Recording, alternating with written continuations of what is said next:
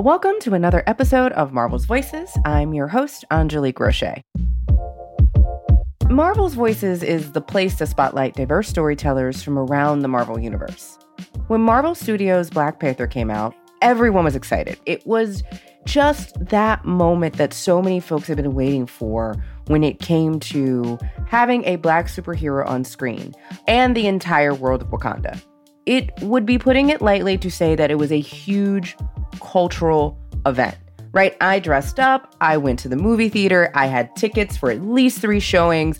It blew me away, from the costumes to the art direction to the action to the star-studded cast. It was such an incredible moment in cinematic history.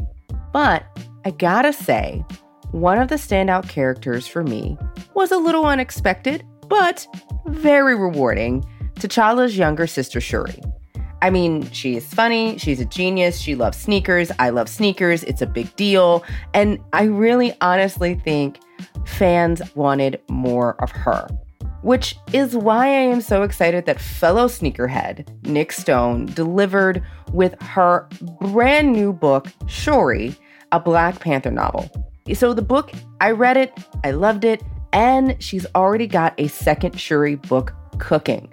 And by cooking, I mean, it's done. Let's be real. Nic Stone is a complete machine when it comes to writing. And she writes about issues that kids are really being impacted by. In fact, she writes so close to home, I think, that some people have issue. And one of her books actually got banned for it. Nic is absolutely amazing, completely brilliant, a monster of a writer, and she loves comic books. I cannot say more good things about Nic Stone, and she did amazing work in her first Shuri book, building out a young woman's life, and I can't wait to talk to her about it. You put a lot of words into a book, and there's a big word on the cover, and it's spelled S-H-U-R-I, which I'm pretty sure is not only one of the dopest, but one of the most badass characters in Marvel canon. You wrote a book called Shuri, a Black Panther novel, which is out. It is out right now. You can go pick it up. Whew. Please go pick it up. I'm so excited because this is kind of the first time that readers are getting a chance, not in a flashback, not in like a weird side panel, but getting an opportunity to really visit Shuri as a kid. She's 13 years old, correct me if I'm wrong, in the book. And this is like this moment to really dig deeper into her story as to why she is who she is and make it a little bit more accessible to young readers in prose. When you were like, okay, I have a Shuri book to write, how did you decide what you were going to write? So speaking of backstory, okay, wait. First, shout out to Nnedi Okorafor, because like her Shuri comics are fan-freaking-tastic. So if you have not read those, go get them as soon as possible and check them out. And also to E-Viewing, because in her Ironheart series, we do take a trip to Wakanda, and there's a bit of a Shuri cameo. So like, those 2 women are also doing some really amazing things with regard to like representation and seeing people of color and girls in comics. So Shuri, the backstory for me, I saw Black Panther in theaters like everyone. And I remember leaving the theater and being like, yo, that Shuri character is amazing. I have to figure out how to write a book about her. Like literally, I left with that thought in my head. 6 months later, I get an email from a person at Scholastic basically saying, hey, we're doing this licensing deal with Marvel. Shuri is one of the characters that we're looking into having some prose novels written about, and you're the person who came to mind. I was in an airport in Amarillo, Texas, and I literally screamed.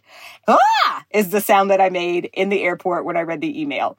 So instantly my wheels start spinning. The first book it follows Shuri as she's on this journey trying to save the heart-shaped herb. So like the heart-shaped herb, of course, in Wakanda lore, it's this plant that grows in a region that most people can't get to.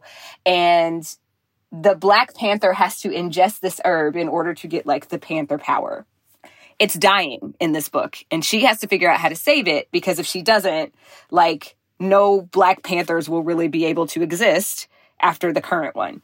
And I just had such a blast digging into this young woman's life. She and I are super, super similar. If I was not writing, I would be a neuropsychologist. I love people and I love science, and getting to put people and science together was like the dream of dreams. But then, of course, I got a literary agent and didn't have to go to school anymore. So I went that direction instead. And now I get to pretend to be really smart about science things by writing books about the smartest person in the world. It's pretty awesome. But also, I think it's very interesting that Nnedi Okorafor wanted to be, she wanted to study insects. There's this connection of wanting to delve and study and dissect. And so it's kind of cool that you dissected this background, but you also created a little bit of a background for her, because before this, we don't really know much about Shuri before she is 17, 18, 19 years old, right? Yes, indeed. And honestly, that was my favorite thing about the project, was getting to build out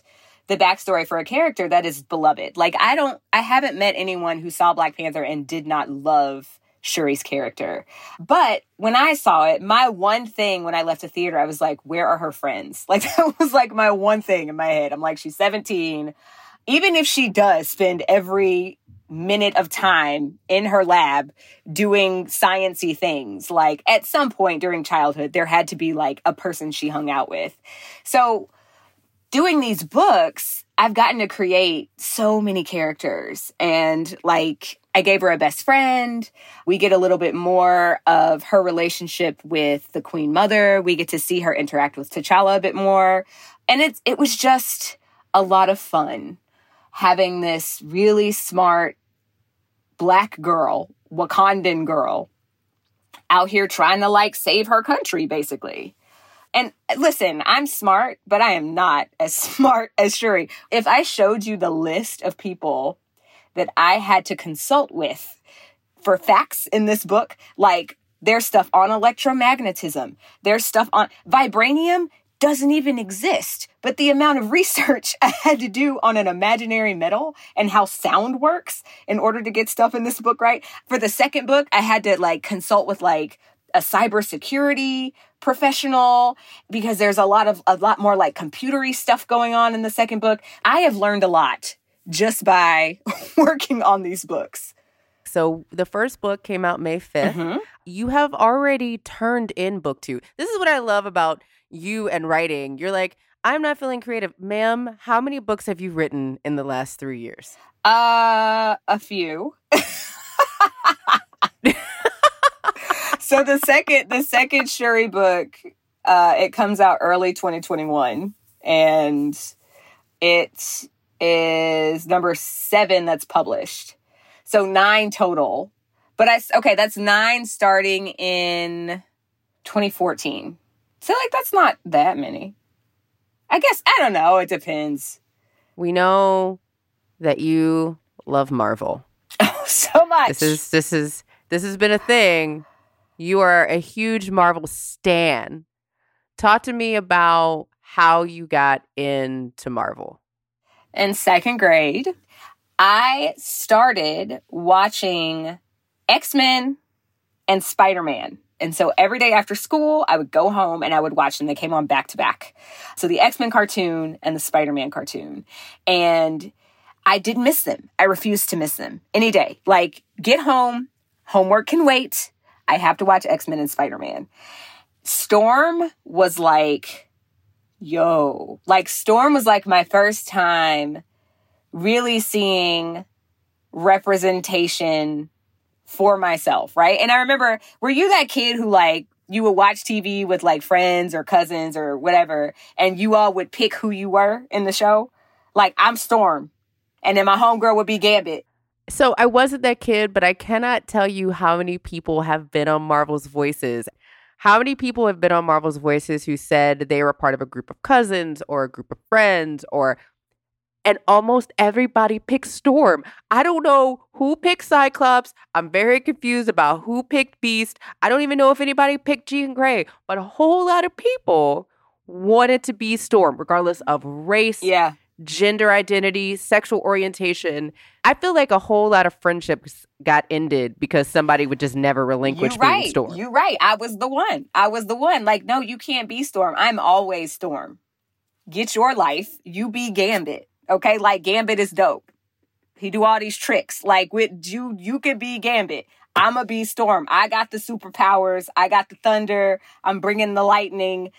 Get your life, right? So, like, but that's the thing. Even at 7 years old, this one character who looked like me made me feel incredibly powerful. And, like, this is a thing that I think people don't realize is happening. When you give kids an image of themselves that's positive, when you give them an image of themselves that's powerful, the things that does for a child. So part of the reason I have really loved writing Shuri is because this is like next level representation. Dude, the fact that Stan Lee came up with Wakanda and with this idea of this African nation untouched by colonialism back during like the 60s, like Stan Lee was the GOAT. There's no question in my mind about that. And it's just interesting thinking about how in-depth this man was thinking when it came to just wanting to represent everyone. So let's take a little bit of a step back. I want to go back and talk about young Nic. Talk to me a little bit about the fact that you were a reader and then you weren't, and why. 7th grade, Sphere was like the only thing I ever was. So Michael Crichton's Sphere it's up there on my list of like favorite books of all time. And I read it at 12. And it's like this very dense, hardcore adult sci-fi novel. And like I read Jurassic Park, I read The Lost World, I read The Andromeda Strain, I read Rising Sun, which was like this total departure from like what you expect from Michael Crichton. But what happened to me was required reading. That's the thing that shifted everything for me, because we went from reading Charlotte's Web and Animal Farm in 7th grade, which were just books where the main characters were animals, to reading, like The Giver is fine, but like To Kill a Mockingbird and Huck Finn and The Odyssey and The Great Gatsby and The Scarlet Letter and what's that book that I really hate? Oh, Lord of the Flies. Oh my gosh. I refuse to read Lord of the Flies. I hated that book because it was just like, why am I reading this? The fact that I was reading books where the only reflections of me were either like slaves trying to get away from their terrible master or trying not to be sold, or they were like falsely accused of terrible crimes, or they were presented as like being kind of stupid, like crooks in Of Mice and Men. Like, why would I want to read? And I think that like, this is one of those areas where systemic racism is particularly insidious, because what we tell kids is that this is what you have to be able to read and dissect to prove that you are literate, and you're not in it, right? So it sets up this standard that is just super racist. And I think that that had a lot to do with why I just didn't want to read anymore. And then I read The Virgin Suicides, which there are no people of color in that book, but it's this book about these 5 white sisters who over the course of a year, they're all in high school, and over the course of a year, they all die by suicide. And there were things in that book that I was able to connect to, like the idea of having like overprotective parents, the validity of like wanting to go to homecoming. What it taught me, this book that I still wasn't really in, was that seeing your experiences reflected is also super powerful. And that's when I started reading again. And then the next thing I read after I read The Virgin Suicides was The Color Purple. And it was just on after that, because The Color Purple was everything. I love that, right? Because The Virgin Suicides isn't necessarily the most diverse book, right? No, at all. It's not. But there was an emotional something in there that I was able to connect to that was missing from everything else I was told I had to read. So now, just having the opportunity to create these books that have an emotional core that I know people will be able to connect to, and also have the main characters reflect me, reflect my kids, reflect the kids that I work with, the kids that I mentor. Like, there is no higher honor and I am thankful. For a person who started writing when they were 28, you are an award-winning author. Literally, you just got another recognition somehow. You just keep it happening. How did you get into writing, and what made you make that jump from saying, I love books to, well, let me go write a book? I got into writing. I've always loved stories and I've always loved storytelling, but I didn't even know, I don't know, it took me a while to realize fiction was something I could write, because like the messaging that you receive as an African-American kid in the 80s and 90s is that people like you sometimes get sitcoms, and most of the time, if you're successful, it's because you either like play a sport or you're some kind of entertainer. But when it came to books, there just weren't a whole lot of people writing books for people my age. There were a few, but there weren't a lot. There weren't enough for me to be like, oh, that's something that I could do. So it took me a while to even realize that I had the potential to be a writer of fiction. And then I read the Divergent series by Veronica Roth. It's so wild that like this is the series that sparked something new for me. But it's the first book series I ever read where like the Black character that I could identify with, she was Black, she was female, she was really smart, kind of like snarky. And it was my first time seeing something similar to me in a book, and she actually survived the series. And I'd never seen that before. Like I'd never seen a Black character live through an entire book series. So that's what made me think, hey, maybe this is something I could do too. One of the things I love about your work, and it's very similar to another guest that we've had on the show before, who was also a really good friend of yours, Jason Reynolds. Oh, that guy. That guy. Both of you have this love, this desire, almost like this mission, like this key core directive of how do I make reading accessible, relatable, tangible for young readers who may or may not see themselves in the literature that they have to read, like this classic literature, these book lists. And both of you, I feel, are like slowly but surely eroding the kind of antiquated idea of a summer reading or a school reading book list. Why is that so core for you? So first of all, shout out to Jason. Jason is legitimately my idol. Like anything Jason does, I want to do, which is part of the reason I'm on this podcast, because Jason did a Miles Morales book. And I was like, okay, now I have to do a Marvel book. And boom, here we go. And we do, you're right. We have a similar sense of purpose, I think is really what it is. I don't like the fact that what we think of as English literacy is super patriarchal. It's super misogynistic, and it's very like elitist, and it upholds these standards and norms that need to come down. And I think a lot of people don't consider, I guess, the history of English literacy and like the history of books written in English. Historically speaking, when a book was written in English, it was typically only accessible by people who were rich and white.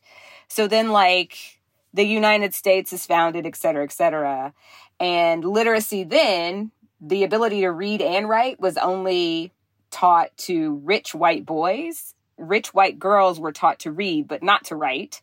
And then slaves were taught to read the parts of the Bible that were used to justify their enslavement. And like, when I think about the power of words and how words have affected me as a person, like words honestly are what make us human. Like they are the sole source of connection. Even people who can't speak or people who are deaf find a way to communicate using some form of words. So to think that for the longest time, words have been used as a tool of oppression, like, I don't like that very much, to say the least.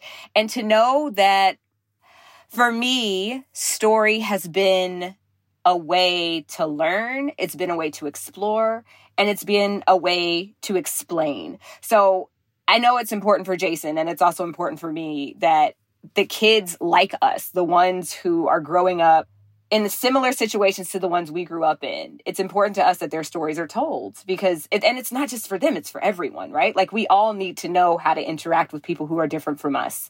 So yeah, it is definitely my mission to, I like what you said, like erode. I like the idea of like eroding the canon. I like that. That's good. You are a mom of 2 adorable sons. God help me. And what I do love about your writing is that you write from a perspective of young folks across the board. Mm-hmm. And your debut novel, Dear Martin, was banned. And you are very proud of it, which I love. I love watching your social media because you're like, yeah, it got banned. Mm-hmm. Thanks. Mm-hmm. Thanks for showing that my work was exactly what it needed to be, which is revolutionary, right? Mm-hmm. Talk to me about what the experience or what even your personal experiences that informed you thinking about such a unique book. Well, Dear Martin follows a 17-year-old African-American boy who has this like traumatic experience with racial profiling. He's put under arrest one night while trying to help his ex-girlfriend get home after she's had too much to drink at a party. And the experience shakes him to the point where he decides to start a journal of letters to the late Dr. Martin Luther King Jr., really to see if Dr. King's teachings will hold up now in the 21st century. Now you're like, yeah, I got banned.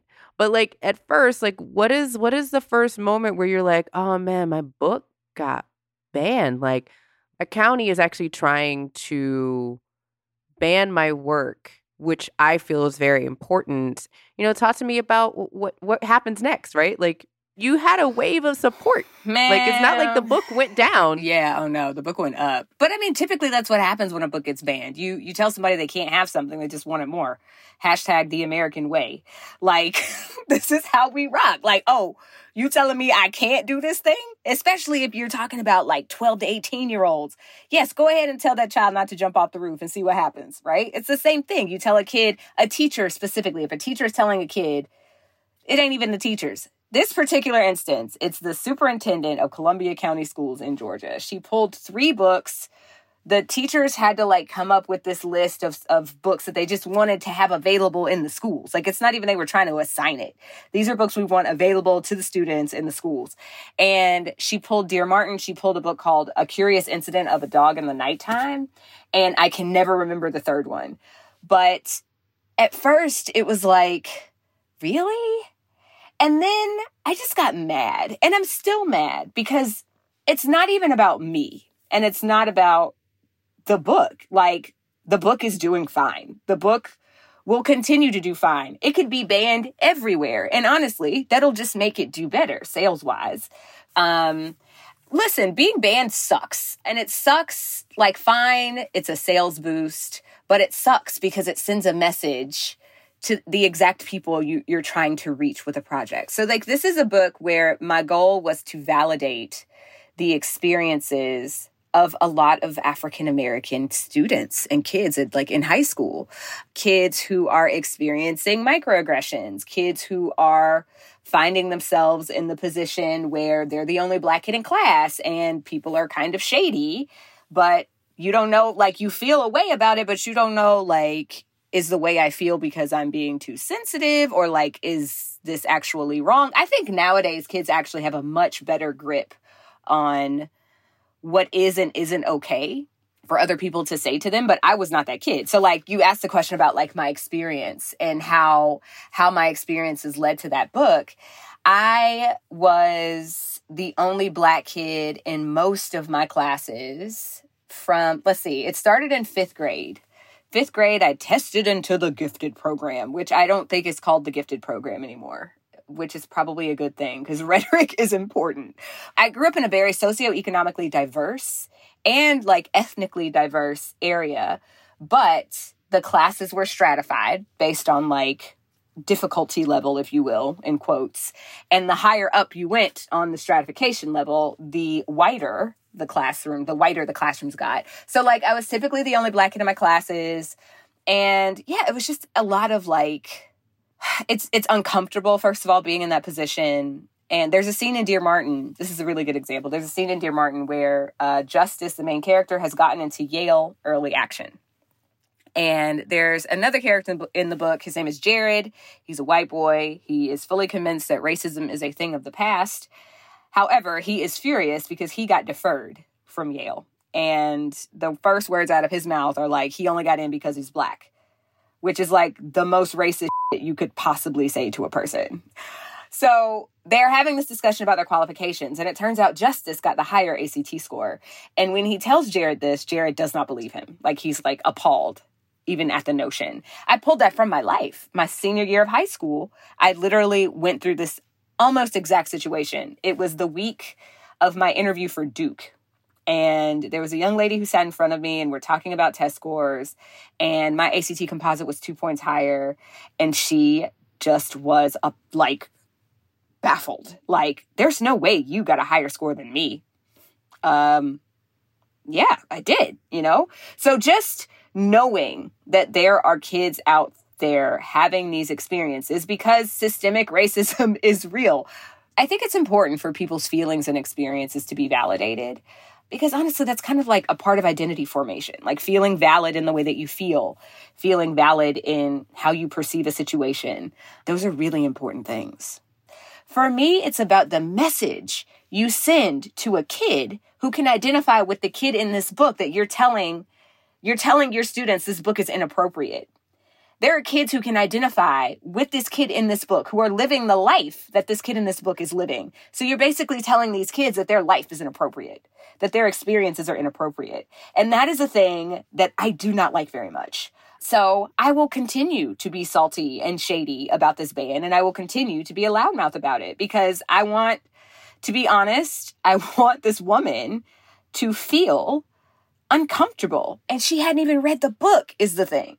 She had not read the book. She probably still has not read the book. She openly admitted to not having read the book. So she was making this decision based on a summary that she read. And her answer for why she was banning it changed every time this woman was asked why she banned it. She changed her answer. First, it had something to do with language. But then somebody was like, okay, but Catcher in the Rye has more F-bombs than any book, like basically in history.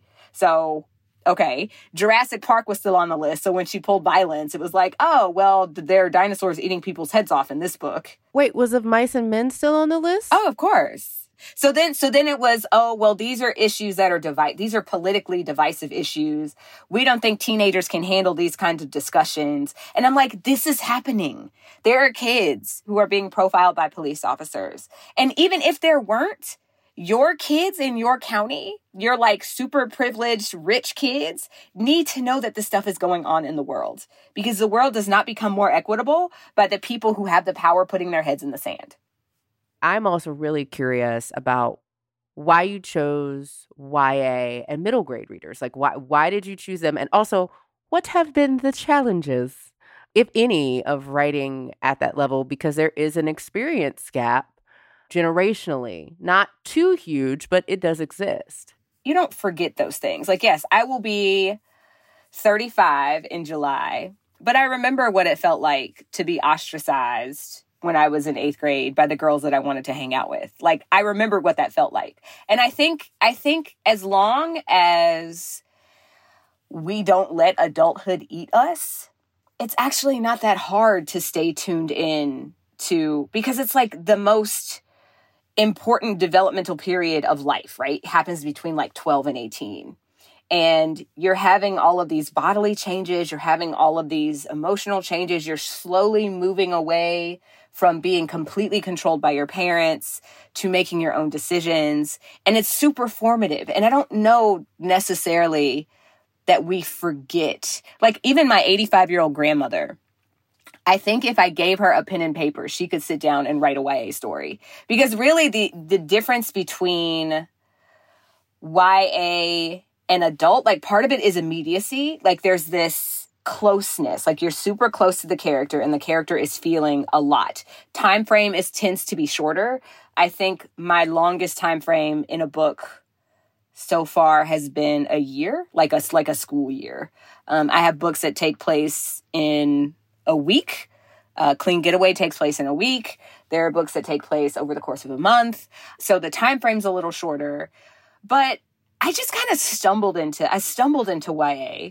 I started writing when I was starting to understand my own adolescence. Like when I was starting to understand like, oh, this is what I was actually going through when I was 17 and I was feeling left out by these friends. Like, oh, okay. So now that I have some insight into the mechanism behind what I was feeling, I can write about the actual feeling with more clarity. So that's just kind of like where I landed. Middle grade, I had to be pushed. That good old Jason Reynolds, man, he is the person who suggested I try writing middle grade because I didn't think I could do it. Like, I didn't think I could write middle grade for exactly what you said. Like, there's this distance. And I didn't think I would be able to nail that voice. But he said a thing to me. He said, in middle grade books, you're just writing these kids preparing for the stuff they're going to experience in the YA book. And it like cracked something open for me. And so now I love writing middle grade. It is trickier a little bit with regard to voice. First of all, I can't cuss. And I cuss a lot. Like in life, like, not being able to cuss in middle grade books makes it a little tricky. I don't know. But I love it though. Like I really love writing in both of those age groups and I think it's also because I know how important these particular books are.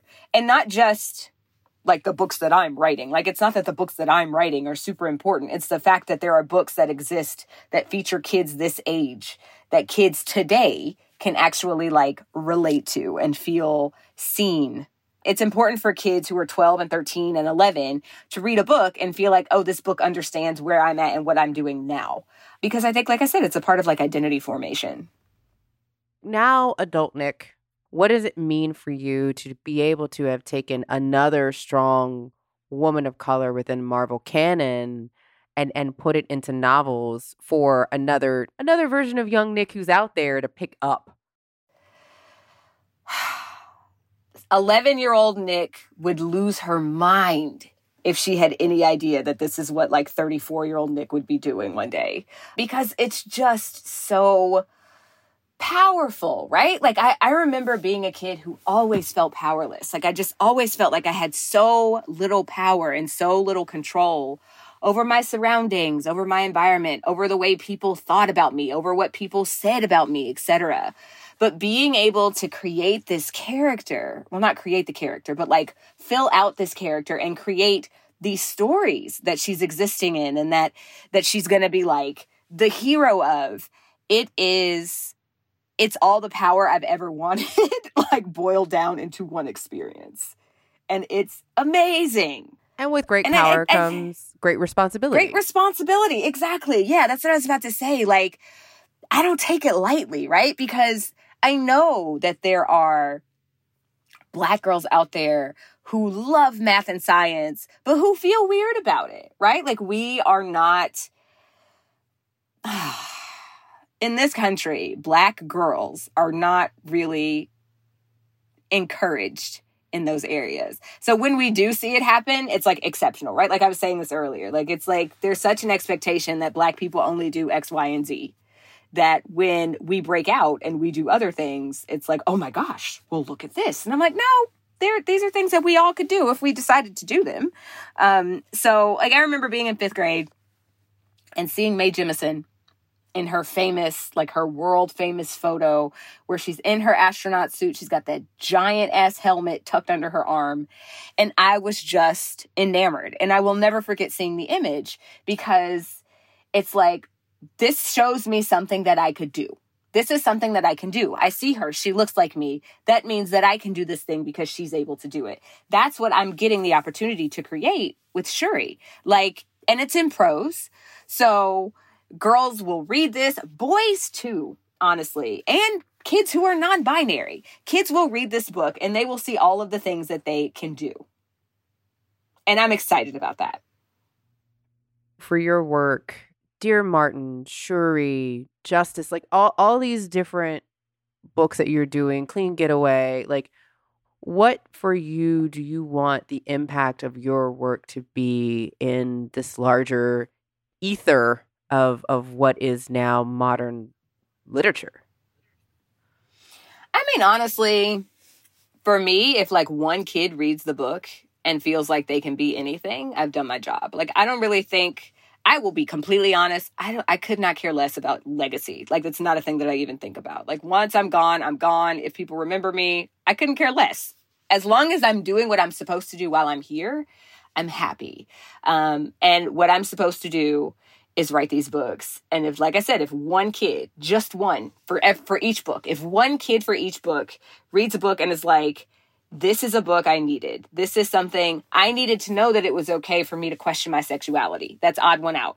I needed to know that it's okay that, like, I don't really have as much money as my classmates and I try to keep it hidden.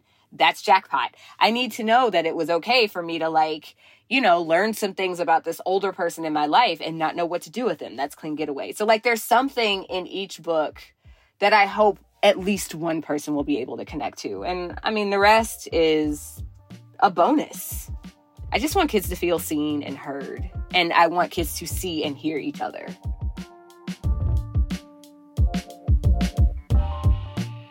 Marvelous Voices is produced by me, Angélique Roché, M.R. Daniel, Percy Overlin, and Jorge Estrada. Our director of audio is Jill Duboff. Our development manager is Brad Barton. This episode was mixed by Cedric Wilson at Lantigua, Williams & Co.